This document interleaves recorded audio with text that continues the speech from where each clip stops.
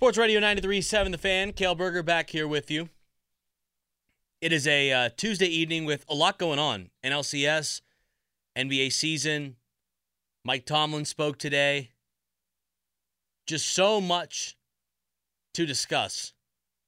You know, one thing I missed about the NBA is just looking along the sidelines and the courtside seats and trying to see what random celebrities you can find. At this Nuggets game so far, I have seen Dion and Shedeur Sanders, Travis Hunter as well, so the Colorado Buffaloes are represented. I also just saw one of the Chainsmokers. If you're not familiar with the musical group, the Chainsmokers, they had a big hit called Closer, which was the soundtrack to my college years at the University of Pittsburgh. They are courtside as well. So we'll try and see who else we can identify, but there's nothing better than that. Just trying to see what random obscure celebrities show up to NBA games. You don't get that in the NFL except for Taylor Swift. They always know where Taylor Swift is. They always find Taylor Swift. Mike Tomlin spoke today, as I said, his weekly Tuesday press conference. And I mentioned this earlier in the show, but he was in a better mood, more chipper than he usually is. And I think that that's by design, or for a reason at least. Mike Tomlin likes to stay very close to the vest, very sometimes overtly serious. But he wouldn't be acting the way he did today, cracking jokes with Mark Caboli and smiling. And he wouldn't be doing that unless he felt good about the state his team is in right now. I think Mike Tomlin is riding high currently with a team that's won 2 in a row and is sitting at 4-2, second in the AFC North. And so we can continue this discussion of how good the Steelers really are. You know, Chris Carter, I thought, made a good point that while they haven't played a perfect game by any means yet, no team plays a perfect game, but they haven't come even close. It is encouraging that they have found multiple ways to win. They have multiple ways they can win. They can do it with offense. They can do it with defense. They've found a number of ways. Well, they can't really do it with offense, but we saw that come alive in the second half to seal the game and win it on Sunday. That needs to be something they demonstrate more and more. But there were a couple things that Mike Tomlin talked about in the show, in the press conference earlier today. Here's what he had to say about what his team's identity is. Yeah, I think in 2023, when you're talking about team identity, you're talking more intangible quality things. A grit, a mindset, the approach in which you take the circumstances. Are you a calculated risk-taking group? Are you a fundamentalist group? Are you a small menu group? Those are the things that really kind of comprise identity today. Yeah, whatever a small menu group is, I don't necessarily have heard that before from an NFL coach. But that being said, when he talks about grit, determination, I think that is really what the identity of this team is right now. That is its calling card. They might not be the most talented. They might not do everything perfectly, but they are playing hard. And I think that is a credit or a kudos to Mike Tomlin for getting that out of them. Now, he has always been labeled a pretty good motivator in his career as a head coach. But, you know, there have been, yes, the Tomlin games, as we call them, where he clearly didn't have his team motivated enough in those instances. But we have seen, I think, a team that is just willing itself to victories a lot of times this season. And that can be the edge when you have these coin flip type games where the Steelers, I don't really see all that much separating them from a lot of the teams that they've beaten and they're jostling with in the NFL right now. It's about grit. It's about determination. It's about how bad do you want it. And that's not a quantifiable thing. But I think the proof is in the pudding with the 4-2 record that they have right now. But now you need to turn grit into, you know, playing fundamentally sound complementary football. Chris Carter mentioned this also, and it was something that Mike Tomlin noted today about how they are utilizing Patrick Peterson, and hopefully that means we're going to get more Joey Porter Jr. Here's Tomlin on Pat Pete. That's why we brought Pat here. Pat's a veteran player. He's smart. If you remember, we moved Cam Sutton around a lot. Essentially, he is Cam Sutton. And so position flexibility was an attractive component to the acquisition of him. That's why I think that is the perfect place for Patrick Peterson to be playing in this defense. And maybe you wanted to bring Joey Porter Jr. along slowly. The learning curve should be gone. He needs to be the starting corner on the outside. He probably should be starting over Levi Wallace or Patrick Peterson. He's been that good in coverage. I've seen some people talk about the tackling needs to improve. I want you to cover receivers, primarily. Deion Sanders wasn't a very good tackler. And look at him. Now he's Coach Prime and he's leading the Colorado Buffaloes. So who knows what Joey Porter Jr. is going to do. But in all seriousness, JPJ has been very good. And he was very solid once again on Sunday. I'm not saying that there's not a role for Patrick Peterson on this team, but I do think the one they have carved out for him in that Cam Sutton mold is one that fits him well. Play him outside sometimes, but don't overexpose him. Play him in the slot where maybe at times he's matched up in a more favorable situation. Use his instincts to, blitz him or play him in zone, or you could do more different things and have more diverse play calls when you have Patrick Peterson and a guy of his intelligence and experience in that role.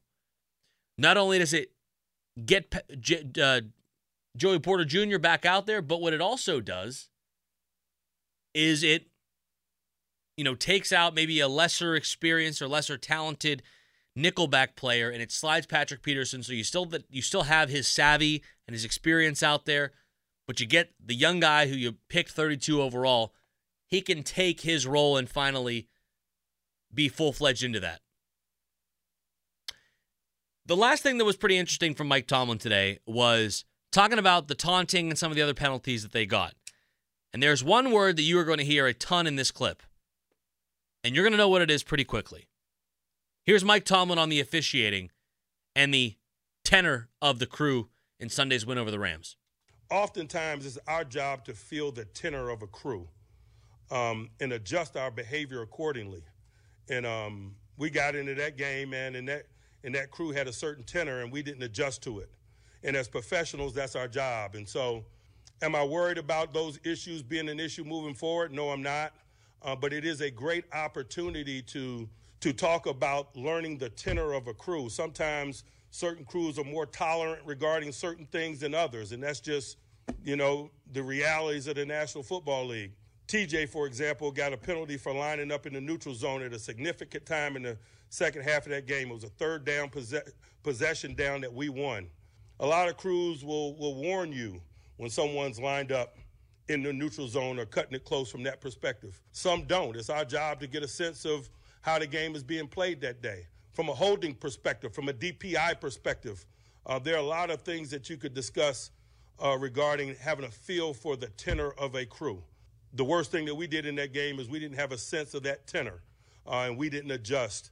Najee had a confrontation post-snap early in the game where he was jawing back and forth with a member of their defense, and that crew expressed their tenor at that time. And as a collective, man, we didn't do a good enough job. I didn't do a good enough job as a leader making sure that we adjusted. And so that's why some of the penalties were as they were. I don't know that this is about adjusting or that this is about, we have to feel out the tenor of the officiating crew. And by the way, if we were playing a drinking game here and you had to take a shot every time Mike Tomlin said tenor today, you'd be waking up just now from his noon press conference. I mean, my God. That being said, there's no adjusting with the tenor of the crew when it comes to these personal foul penalties and whatnot. And we've seen they didn't cost the Steelers the football game on Sunday. It certainly made things at times a little more challenging and negated some really impressive plays. This is not about Mike Tomlin saying, hey, you need to feel it out. And I know that some coaches have done that in the past. It's well documented that Bill Belichick wanted his defensive backs to feel it out and maybe they get called for a pass interference or something early in the game because he wants to know what they can get away with at the end when it matters most. We don't need to be feeling out personal fouls and crackback blocks and stuff like that. That is not about the tenor of the officiating crew. That's about personal responsibility and discipline within those units, specifically wide receiver. So while it was great to have Deontay Johnson back and George Pickens made some tremendous plays as he usually does in this game, I think Mike Tomlin's strategy here needs to be some tough love, and he needs to be stern with his kids. You don't feel out what the ref's going to call. How about you don't taunt? It's not about what you can get away with. Don't do any of it. If you don't do it, you can't get called for it. And if you're George Pickens, I know you want to be physical, you want to spring a block for your teammate, but you can't crackback people. Crackback blocks are not allowed. It's against the rules. It's player safety. It's non-negotiable. So many players now, they try to set picks or screens like they do in basketball. This is not about figure out what you can try and get away with. Mike Tomlin's tact here, his strategy needs to be, we're not doing it. No room for talking. No room for jawing. I don't care if you used to play with a Keller Witherspoon and you're Deontay Johnson. You give the ball to the ref, you shut up, you go back. You know when you can talk, and you can't even talk still because you'll still get called for taunting. But if you want to do something after the whistle, just go score a touchdown and then do one of your choreographed touchdown dances or something. But that was one thing from Tomlin today. I'm like, we don't need to feel out tenor of officiating crews. How about you don't do it, you nip it in the bud now so that you don't deal with this later on when the games start to mean more and more and more. You know, another thing that was brought up and suggested today that we haven't talked about on the show exactly just yet, and we'll take your phone calls on this at 412-928-9370, is this idea that the Steelers should have drafted Jordan Addison instead of selecting Broderick Jones. So if you go back and look at the 2023 NFL Draft, picks by round. So Broderick Jones was selected 14th overall by the Pittsburgh Steelers. They traded up to get him. Jordan Addison went at 23 to the Minnesota Vikings. Now, he, of course, had a phenomenal game, 2 touchdowns. He was electric for the Vikings last night, and he did it all in that big win over the 49ers, an upset victory, some thought. He did it all with no Justin Jefferson. Here's the first of those 2 touchdowns. Shotgun snap, 4-man San Francisco rush, a pass down the middle, caught goal line, over the shoulder, touchdown, Jordan Addison. So that's touchdown number 1, courtesy of Kevin Harlan and our friends on Westwood One, Monday Night Football here in the Fan. Here's the second one, which was eerily similar to a touchdown he had against Virginia when he was a Pitt Panther. 3rd and 6, Cousins at his 40, shotgun snap, Akers a block, pass to the numbers, and it was torn away and picked up by Addison, who runs from the 30 to the 20, down the middle of the 10, and's got the touchdown. Broke away from Ward. They both held onto the ball at the same time. And this time, Addison ripped it away and then went jetting down the field on a 60-yard touchdown catch and run for Minnesota. There's just no one like Kevin Harlan. That's why he's my GOAT. Not only did he have that great call of that touchdown last night in Minnesota, but now he's in Denver calling this game right now for TNT with the Lakers and the Nuggets. And it's already a 15-point lead for Denver. Just like we all thought it would be. Because this is what the Lakers do every season. I told you that was eerily similar to a touchdown by Jordan Addison they had at Pitt. Let me see if I can find the one.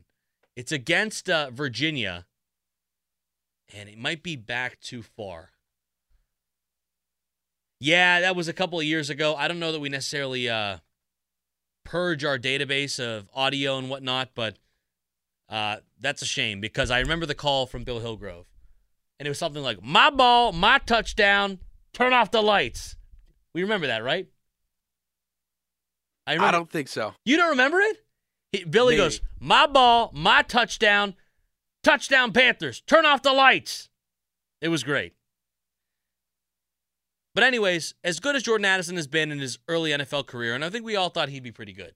He was great at Pitt. He was great at USC when he left Pitt, and he got picked in the first round for a reason. The Steelers still made the right selection. And even though they're still riding with Dan Moore Jr., and I actually saw an article today suggesting that he could be a trade candidate for the Steelers.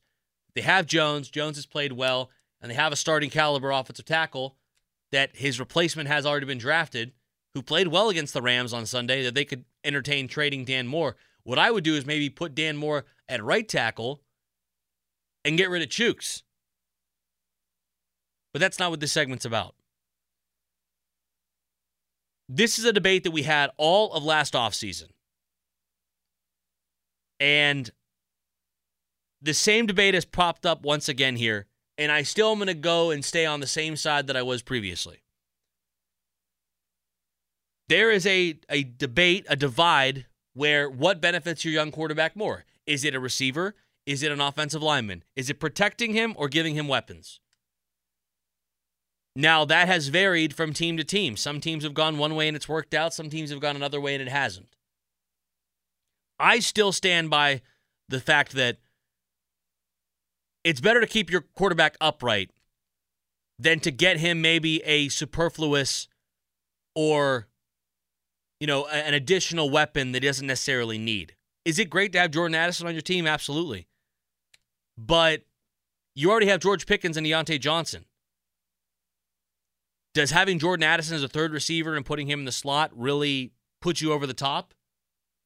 I would argue that it's more beneficial for Kenny Pickett and the Steelers to have a left tackle who's shown a lot of promise and played very well in his limited opportunities this year. It's better to have him for the next 10 years. And that's one of the areas where I feel like the Steelers have neglected over the last decade, and they finally rectified it this year, is you haven't picked offensive linemen. They've gone for these guys later in drafts like Chooks or Dan Moore Jr. and stuff like that where, sometimes you just need to invest your high draft capital on a premier offensive lineman because that guy has a better chance of being a 10-year starter than anyone else you can kind of get. And, regardless, as much as we love wide receivers in this league, it is still arguably the second best position or second most important position to have a great left tackle. So as much as it was cool to see Jordan Addison go off last night and we could reminisce about the good old days when he and Kenny used to chuck it around down at Acrisure Stadium, I would still stick with the Broderick Jones pick. Just because he's not getting played, which has been frustrating, doesn't mean that he is still not played well in his limited opportunities and still can't be a great player one day. So if you feel differently, would love to hear from you. 412-928-9370. You can also tweet me at Cale_Berger as well. And you can follow the fan on Twitter, which is brought to you by South Hills Chrysler Dodge Jeep Ram in Peters Township. Or you can also visit them online at southhillsjeep.com. More of this Steelers discussion coming up next. We'll be joined by Noah Strackbein of Sports Illustrated, All Steelers. Does a great job covering the team. Going to get his insight coming up next. It's Cale Berger on the Fan. Listen to Cook and Joe every Wednesday to hear about Starkey's Card of the Week from Baseball Card Castle and Cranberry. Contest run every Wednesday through Friday at noon at the 937thefan.com contesting page. Cale Berger back here with you. Tuesday night here on the Fan. Glad to be with you. Been a fun show so far. As I said, a lot of sports on the TVs and going on at the moment. NLCS. We got Lakers Nuggets. And, of course, we had a Mike Tomlin press conference earlier today to break down as well. Let's go out to the Fan Hotline, which is presented by Nemacolin. Around every corner, Nemacolin creates real-life magic for guests. And that's where we find our buddy Noah Strackbein of Sports Illustrated. Noah, what's up, brother? How you doing? I'm doing good, Cale. Thanks for bringing me on. It's a good break. You mentioned the Phillies Diamondbacks. It's not a fun night for those of us rooting for the Phillies right now. I was gonna say you are a fighting Phils fan, and I got to be honest with you. It's not on the TV here right now, but what is the score? Oh no! Yeah, it's only 1-0. I mean, at least since I turned my television off for this, if you're going to tell me it got worse, I might not turn it back on. It's just 1-0 Diamondbacks. You're good. Yeah, we're staying calm, but two out of three are 3 straight strikeouts to start the bottom of the first. It wasn't great. I needed this, just to say the least. I needed this. Okay, well, hopefully this can be the palate cleanser you're looking for. I started off the show here tonight asking a very simple question of Steeler fans out there. How good is this team? They're 4-2. They're second in the AFC North. All of their wins have been relatively close. Their 2 losses have been ass kickings, to put it lightly and kindly. Where do you feel like the Steelers are on that spectrum? And they got 3 games coming up that are all at home, but I don't even know if we'll have a better, clear understanding by then, because 2 of those teams aren't very good in their own right. Yeah, that's a loaded question, huh? And I think the best way to break it down is to just say they're good enough right now to be 4-2 and 2-0 in the AFC North, and we all know that the Pittsburgh Steelers under Mike Tomlin are a back 9 football team. I've been using that analogy the entire time. Mike, 18 weeks, 18 holes. Mike Tomlin is always best after the turn.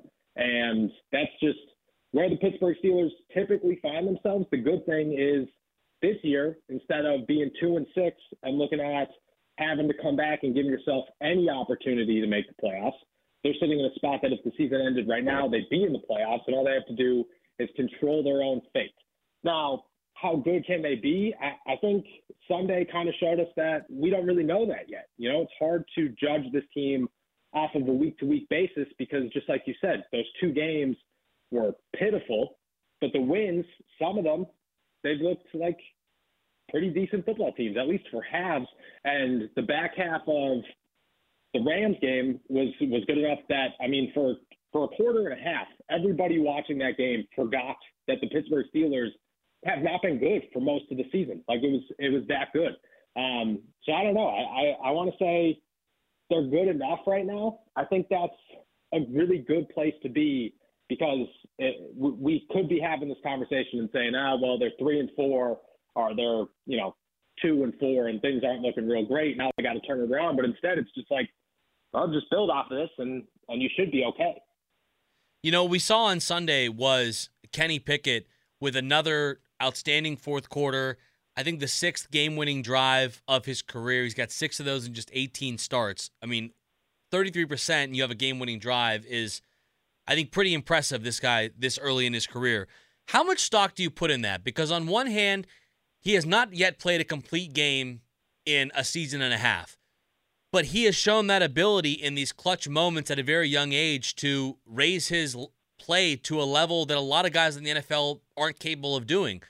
How much stock do you put in that right now to not excuse the rest of his play, but to give him leeway given he's excelled so much in this one area? I think the biggest thing to acknowledge with that is that moving forward, Kenny Pickett officially enters year 2 as a starting quarterback. I know they said that on the broadcast, and I kind of thought it was corny, but the more that I thought about it, I realized, like, it really is. Like, Kenny... Maybe not that corny. Yeah, maybe it's not that corny. Maybe it does make some sense. Kenny is officially a full 18, I guess now 19 games into his NFL career as a starter. Like, now it's time to take that next step. Now it's officially time to build off of this. So what does it mean for him to be good in the fourth quarter and have that gene really it's kind of like a Ben Roethlisberger effect. You give this guy an opportunity with 2 minutes on the clock, you're going to take your odds on Kenny Pickett. And that's a really good place to be, and that's what the Pittsburgh Steelers drafted him for, and that's what they wanted him to turn into. I mean, you go back to last summer, and it was Kenny Pickett red zone drills, Kenny Pickett 7-on-7, Kenny Pickett running the 2-minute drill at the end of practice. They drilled into this guy's head, hey, you will win in clutch situations. But if he can't get the rest of it together, it means almost nothing because a guy like Patrick Mahomes or, the Philadelphia Eagles or the Miami Dolphins or the Buffalo Bills are not going to give you an opportunity to have a 2-minute drive most times. if he builds off of this, I mean, to already have that in your arsenal and to say, I'm a good quarterback, and if you give me an opportunity at the end, I'm going to win it. I mean, that's as dangerous as it gets for an NFL quarterback. It's just a matter of whether or not he starts to put the rest together. We're joined here by Noah Strackbein of Sports Illustrated, talking Steelers after a big win against the Rams on Sunday afternoon. One of the things that has been brought up here today as kind of a after effect of last night's Monday Night Football game is Steeler fans once again bringing up the concept or the idea of that Jordan Addison offensive lineman debate. Now, this raged all offseason, and they eventually took Broderick Jones in that first round, but now people are saying, oh, we should have taken Jordan Addison. Where do you come down on that? Because for me, it still remains the same. I think a left tackle and a guy that can be that for the next 10 years helps your quarterback more, especially when you have a team that already has George Pickens and Deontay Johnson right now. If you were the Steelers, would you like a do-over in that setting, or do you think that they made the right choice? I think that they made the right choice if you're comparing those two. I think you could go back and there's a number of guys that you'd be like, oh, okay, well, maybe they should have drafted this or maybe they should have drafted that if they were going to just stick with Dan Moore. But I think at the end of the day, not many people are sitting around super comfortable with the idea of Dan Moore is the franchise left tackle of the Pittsburgh Steelers and he's going to be around for the next 5 to 10 years and this is it. A lot of people say, or at least in their head will say, well, it's Broderick Jones after the season. It's his position. And I think that's a better spot to be in than having Deontay Johnson, George Pickens, Calvin Austin, and Jordan Addison. I mean, the question is pretty simple. And I know that it's not a direct correlation, but would you rather have a mediocre quarterback with a great wide receiver core or a mediocre wide receiver core with a great quarterback? And you'd always rather have a great quarterback. So you try to give Kenny as much around him and have your playmakers at wide receiver. And left tackle is as important as it gets for a quarterback and for an offensive line. So if you could find a superstar there and then already have weapons, even if they're not, just the greatest wide receiver core in Pittsburgh Steelers history, which you add those three together, I mean, you got a fighting chance. Then I think that process makes a lot more sense for the future than to just say, well, load up on pass catches and everything will be fine. That being said, Jordan Addison looked phenomenal on Monday Night Football, and I expect him to have a great career. But I still think, 10 times out of 10 times, I'm taking a left tackle before I take a wide receiver if I'm the Pittsburgh Steelers. Mentioning Dan Moore, he was one of the bright spots, and I don't think a lot of people anticipated that on Sunday. He held his own and played a pretty good game, and that was on the heels of a lot of people saying, what the hell are they doing? Put Broderick Jones back out there. But he's also been good in his limited opportunities this season. I saw an article on ESPN earlier today basically talking about a trade target for each team, or as in a player on their team that could be traded if they were so inclined. And your colleague, Brooke Pryor from ESPN, who's on the Steelers beat as well, said, well, if we're looking at anyone, maybe it's Dan Moore Jr., considering you have Broderick Jones waiting in the wings. Would you think that the Steelers would entertain that? Or if you were the Steelers, would you entertain that idea of, hey, this guy's trending in the right direction, we have his replacement right here, maybe try to trade him to a team that has offensive line needs? So would I entertain the idea if I was the Pittsburgh Steelers? Certainly. I would look at it and say, well, Dan Moore just put on the best tape of maybe his career. I'd have to go back and look, but definitely of the season. He's trending upward. He looks really strong after an injury and after the bye week. Teams are going to be looking, and it's a great time for a player to get hot. So if it makes sense and you're ready for Broderick Jones, which just like you said, he's looked good in his limited opportunities, and his one start, he looked real good. And there isn't really a bunch of worries outside of, he's a rookie. He's going to have hiccups. That just happens. But Dan Moore's going to have hiccups too, and that's just going to happen as well. It's kind of, would you rather toss Broderick Jones out there or just play it safe and have two left tackles? Now, would the Pittsburgh Steelers do it? I think that's tough to say. I think that they've given us no indication that they're looking to move on from Dan Moore right now, and that they're very confident in him and what he can do. And I think the bottom line is they don't want to take a risk and mess something up because the offense is so fragile right now that, something good happened. Cool. Let's try to build off of it. And if we mess up the ecosystem, maybe we mess everything up.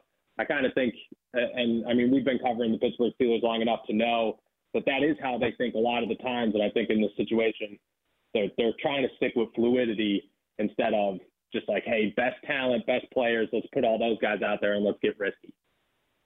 Last thing for you here, Noah, and this is another hypothetical that I saw today. We are a week away from the NFL trade deadline, and one guy that I've seen out there as a potential candidate to be dealt is tight end Zach Ertz from the Arizona Cardinals.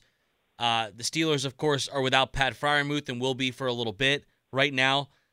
I don't love this idea, though I've seen it, tossed around here today, just basically from the fact of the Steelers really aren't using their tight ends to begin with. They weren't using Freiermuth when he was healthy, and they run a couple of plays a game for Connor Hayward, but other than that, it's not a big part of their offense. So what are you really gaining by adding a 33-year-old Zach Ertz into the mix just to not be used? How do you feel about the idea of adding Ertz? So I'm almost positive, not to shoot down your idea here, that I saw Zach Ertz go on IR today, which I'm pretty positive means, yeah, I'm not sure why. I want to say maybe a groin, maybe something that happened over the weekend, but I thought I ran across that because I was thinking the same thing. I saw his name a couple of times and said, and they were all linked to, they're going to trade Zach Ertz. And I was like, okay, well, the Steelers don't have a tight end. That being said, what are you getting in Zach Ertz that you don't already have in the combination of Connor Hayward and Darnell Washington for what you're going to use? And I think that's just like a broad spectrum of let's generalize every tight end that you could go out and get. That's a complete tight end. Cool, makes a lot of sense, but the Steelers aren't utilizing their tight ends like that. And I think it kind of goes back to the Jordan Addison thing. You have Deontay Johnson, you have George Pickens, you have Calvin Austin that I hope at some point starts to find his rhythm in this offense. And then you have Allen Robinson, who kind of replaces Pat Freiermuth right now on that third and we need a catch situation and maybe a 3rd and 9 or, just like the end of the Los Angeles game on Sunday where you throw it to him on a third and 10. That's kind of how the Pittsburgh Steelers offense could flow right now, to the point where you don't really need to go out and add anybody. You could utilize Connor Hayward when you need to and trust him because, Connor Hayward's got great hands, and he's shown that throughout his entire career. And then Darnell Washington, we all know, is pretty much another left tackle. So if you need somebody to block, I get that he's had his moments this year that haven't been great, but you're still going to want him to develop and be that guy. So I just don't think a tight end, if you're going to make a move, go make a move for a corner. Don't make a move for a position that you have options that are probably a little bit better. Well, so you know what? You bring that up. I'm looking at the Schefter tweet right now, and sure enough, it came like right as we were coming on the air here for the show. But that being said, I've seen Pat Surtain from the Broncos as another potential trade target thrown out there as well. Is corner like the only position you think that they could or should address the most? Yes, 100%. And I think that you watch what a team like the Philadelphia Eagles did with Terrell Edmonds, a familiar name. Yeah. But they signed Terrell Edmonds. He was their guy. Wasn't working out the way that they thought it was going to work out. And they quickly made the decision, we need a safety. We need a playmaker in the secondary. Let's go and get him. The Pittsburgh Steelers are in the same situation. They need a playmaker at corner. They don't have one. They have a guy in Joey Porter Jr. That should be your first step, is to get him on the field as much as possible. If you're going to fight trying to start him, I get it, as long as he's playing just like he played against the Rams and playing somewhere around that 80% mark of the defensive snaps. The next step should definitely be to try and go get a young cornerback to build alongside of him. Pat Surtain is obviously the biggest name you could go get, and if you can get him for a price that you think is comfortable, you go get him. He's Jalen Ramsey. He's one of those guys that's a Patrick Peterson in his prime. He's that kind of guy that you go out and you build a secondary around that guy, and you already have the other piece in Joey Porter Jr. Another name, Jalen Johnson out of Chicago, has been tossed out there a bunch. I think that's another one where he's only 24 years old, and you're like, okay, well, let's build Joey Porter Jr. and Jalen Johnson. Maybe Darius Rush turns into something. Maybe in a year or two, Corey Trice turns into something, and then you have a very young and talented cornerback group. That's something the Pittsburgh Steelers almost have never had. Yeah. That makes all. If you're going to go get a trade or go make a trade or be aggressive at the deadline, if you're Omar Khan, corner is really the only position that makes 100% sense for this team. Noah Strackbein of Sports Illustrated. Check out all of his coverage at allsteelers.com, si.com/NFL/Steelers. Noah, great stuff as always. We haven't done this in a while, and great to have you back on the show. And I'll talk to you soon, brother, okay? Sounds good. I'm going to go hope that when I turn this TV back on, do you want to know or do you want to find out? You saying that means I don't want to know. So I don't know. I'll find out. I don't know. Oh. All right. I'm excited. I'll be surprised. Top of the third, 1-1. Oh, that's what I love to hear. There we go. All right, man. I'll see you. Go Phils. All right. Take care. Great stuff from Noah there. Speaking of the Phillies, and we can talk about this a little bit later here, or we can talk about it coming up next, and we'll also talk a little more NBA again as well. But I was in Philly recently during this playoff run for them. There's something about it that stuck out to me that it made me feel FOMO. It made me want that for Pittsburgh. We'll talk about it coming up next. It's Cale Berger on The Fan. Pet Fest 23 is presented by Subaru, and it's coming to Stage AE this Saturday. Dog trainers, vets, artists, an agility course, and even photos with Santa for your dog. Visit any local Subaru dealer for free tickets. Pet Fest 23 is brought to you by JP Roofing and Siding, Tri-State Office Furniture, and Wolfgang Bakery and Grooming. That's coming up this Saturday at Stage AE. If you're a dog lover, if you're a pet lover, I don't think it's only dogs, right? Hey, bring your goldfish. Just got to have it on a leash. It's got to be a leashed pet. So I guess if you can get a leash around your iguana, they want you there. We're watching the Phillies in the NLCS right now and here in the studio. And they're tied 1 apiece with the Diamondbacks right now. Game 7 in Philly. Atmosphere looks incredible. You can feel it through the TV screen. And as I mentioned before the break, I was in Philly a couple weeks ago. Pitt had the bye week, so I took it as an opportunity to go out of town and visit some friends. And I have some good buddies of mine that live in Philadelphia. So I went over, and it was lined up with their playoff series against the Braves. So one of the big things we did twice during my time there is we went out to, local neighborhood bar, pulled up some stools or grabbed a table, and we went and watched these playoff baseball games.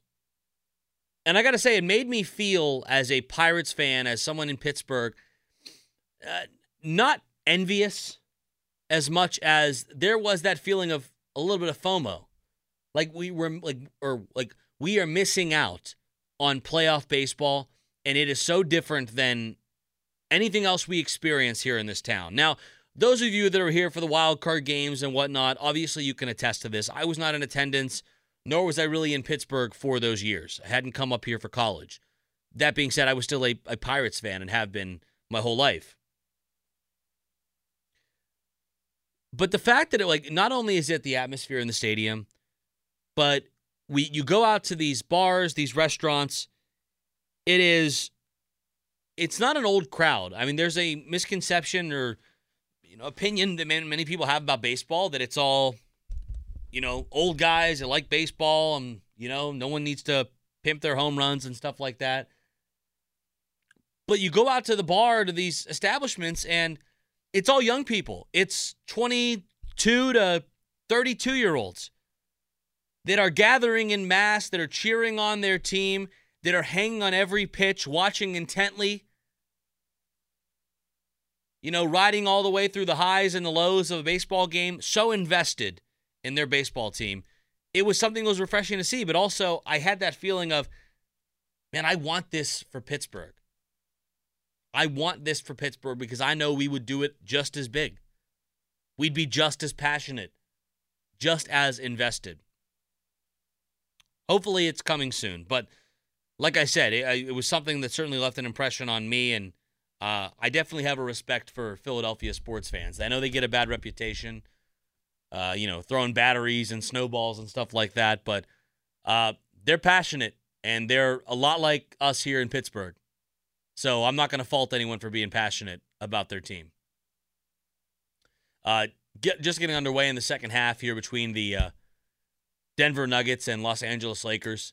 It's opening night of the NBA season. I got to tell you what, you know who I'm most excited for to see this year? It's Victor Wembanyama.